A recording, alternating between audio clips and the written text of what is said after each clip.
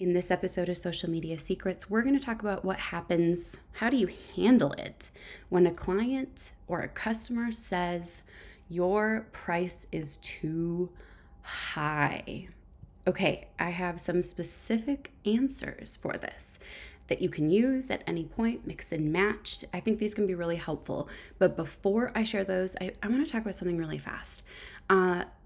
Sometimes it can feel really personal when someone says that our price is too high, because price is something that is set by the offerer. And not all prices are made to fit everyone. Now, there are some certain things that you want to take into account. For example, and I'll use a very specific example that I'm actually working on right now. So I've been working on some things for like kids and families. I wrote a book about a thoroughbred horse that got injured during a race, and it's a beautiful story because he always chooses kindness, even when he's faced with situations like an auction and a kill pen and a not so kind owner. But I'm also working on a family board game. I don't want to share more details on that yet. And what's interesting is if I only want to sell a couple, I could make it a super luxury, like premium experience and like a wooden board and stuff. And I could probably charge a lot for it. However, if you want to sell a lot of units, you want to reach basically a more mass audience, for lack of a better word, you oftentimes do have to find that right price point within the market that you want to reach. I have seen in general, and I've experienced, that most families don't want to pay more than $50, max $60 for any type of board game. Really and truly, they want to spend $15, $25, $35 max. 50 and 60 is for like really popular, well-established games. So when someone says your price is too high, you have to ask yourself, is this person even in the specific market that I want to reach? And the second thing you have to ask is, did I find out their revenue before hopping on this call? I don't personally hop on calls with prospective clients or customers without first finding out their revenue. In general, I found that to be kind of a recipe for disaster, because even within a lot of businesses, they talk a really big game publicly on social media. But if they're only generating, and I don't mean only, but if they're generating $250,000 a year, so they're balling as a one-person business with a VA, they're not going to have a budget for someone charging $2,500, $5,000 a month for social media management. So you want to ask yourself, are they in the market I want to work with? And what is their revenue? Do they actually even have a budget for this? Good question to ask. When I did hair, one of the things that I would do before like officially quoting and fitting someone for like the right extensions is I would say, I just want to let you know, if you want your hair to be about this long, it's going to be 800, give or take. If you want your hair to be this long, it's going to be 1,000, give or take. If you want your hair to be this long, it's going to be 1,600, give or take. Which of those are in your budget? Before I even pulled out a single extension kit, that is the equivalent of a discovery call. So I'm going to share some different ways that I've written out to communicate that this is probably not going to be a good fit. And these range from just being like, bye, in a nicer way, to have some compromise a little bit. Sometimes that's appropriate, especially as you're establishing. Some are a little more focused on highlighting your skill set, and all of these are great.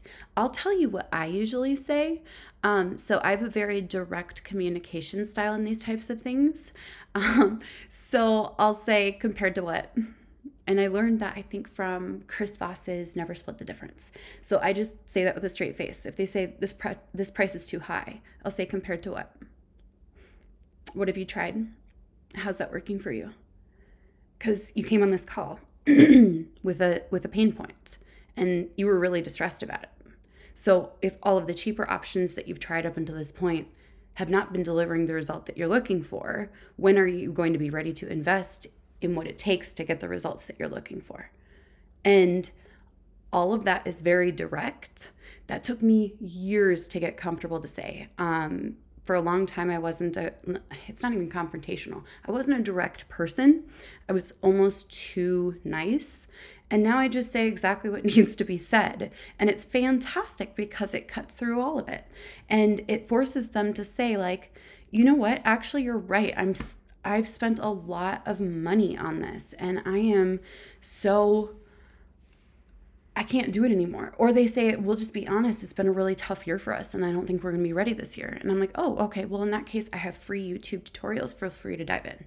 Okay, let's share a couple of these. Now, keep in mind, these can be tweaked. They are written to be pretty kind and professional, but keeping in mind the way that I like to share my answer. Don't do that unless you're like ready to handle it and be ready for any potential blowback, because there is sometimes. You can make these more direct, okay? So I'm going to share the long version of these. Feel free to abbreviate them. The first is, sorry for the clearing of my throat, that's real life. The first is all about emphasizing the value over the cost. I understand your budget constraints. I'd like to highlight the value of the work that you're looking for, which unfortunately the current budget doesn't reflect. So it kind of highlights what they're looking for in a really kind way. You can refer to market standards. Based on industry standards and the scope of this project, the proposed budget is falling below the typical professional rate for this type of work. And that highlights to them, you have unrealistic expectations for your price point, okay? And that's a good thing. It's a reality check, and a lot of people need it. All right. Offer a compromise. I'd love to find a middle ground. Could we discuss the aspects of this project that could be adjusted to meet your budget while still getting close to achieving your goals? This one is a little more ego-based, and sometimes some people who are too humble need this. If you already aren't humble, you don't need this one. Okay, highlight experience and skills. Considering my experience and specialized skills that are required for this project, this budget does not adequately compensate for the value I bring. This is almost more for you than it is for them. This is a way of building yourself up if you're not accustomed to standing your ground and standing up for yourself. And that's a great thing. Okay, this one is so fun. This is really good for if they counter your pricing saying, wow, you make a lot of profit on your deals, don't you? This is called being transparent about costs. I'm actually going to provide a breakdown of the costs involved to run my business so you can have a clear understanding of why the budget would need to be adjusted in order to bring this service to your business. Okay, I love that one. Use past examples. In my previous projects, the budget has been higher. This ensures the delivery of quality and the results that you're expecting. And I'm a huge fan of this one, which is clarifying the scope and the limitations. To move forward, we need to either adjust the budget to match the project scope and outcomes, or we need to modify the scope, meaning I need to take away a few deliverables in order to fit your budget. How would you like to proceed? Now, all of these are fantastic because the truth is you do not want to get into a place of being a negotiations business. My talent agent is amazing at this. So when a company lowballs an offer, she takes away a bunch of deliverables and goes, here's what we can provide for that immediately. And then they're like, well, we wanted this. Great. So then this is what it would be. Well, we wanted all of that. Okay, so then great. The original price is what it's going to be. and she doesn't wiggle, and it's really, really cool. So negotiations, she's not lowering the price. She's taking away deliverables in order to match the budget that's being proposed. Now, I share all of this because I find oftentimes that freelancers are some of like the kindest people in the world, and they get pushed around in many different ways. One of the greatest things that we can have is the resources in order to stand up for ourselves and continue to evolve as business owners.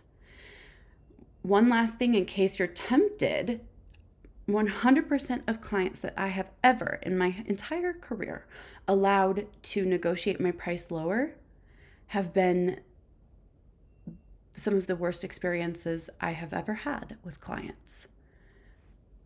So if they were going to be a nightmare client, and I'm talking nightmare, which haggling and negotiations is oftentimes a really good sign of, you might as well get paid more if that client's going to be difficult. All of this to say, I put some awesome resources for you at rachelpeterson.com/podcast. Head on over there and you can get those for free. I'll catch you in the next episode. Bye for now.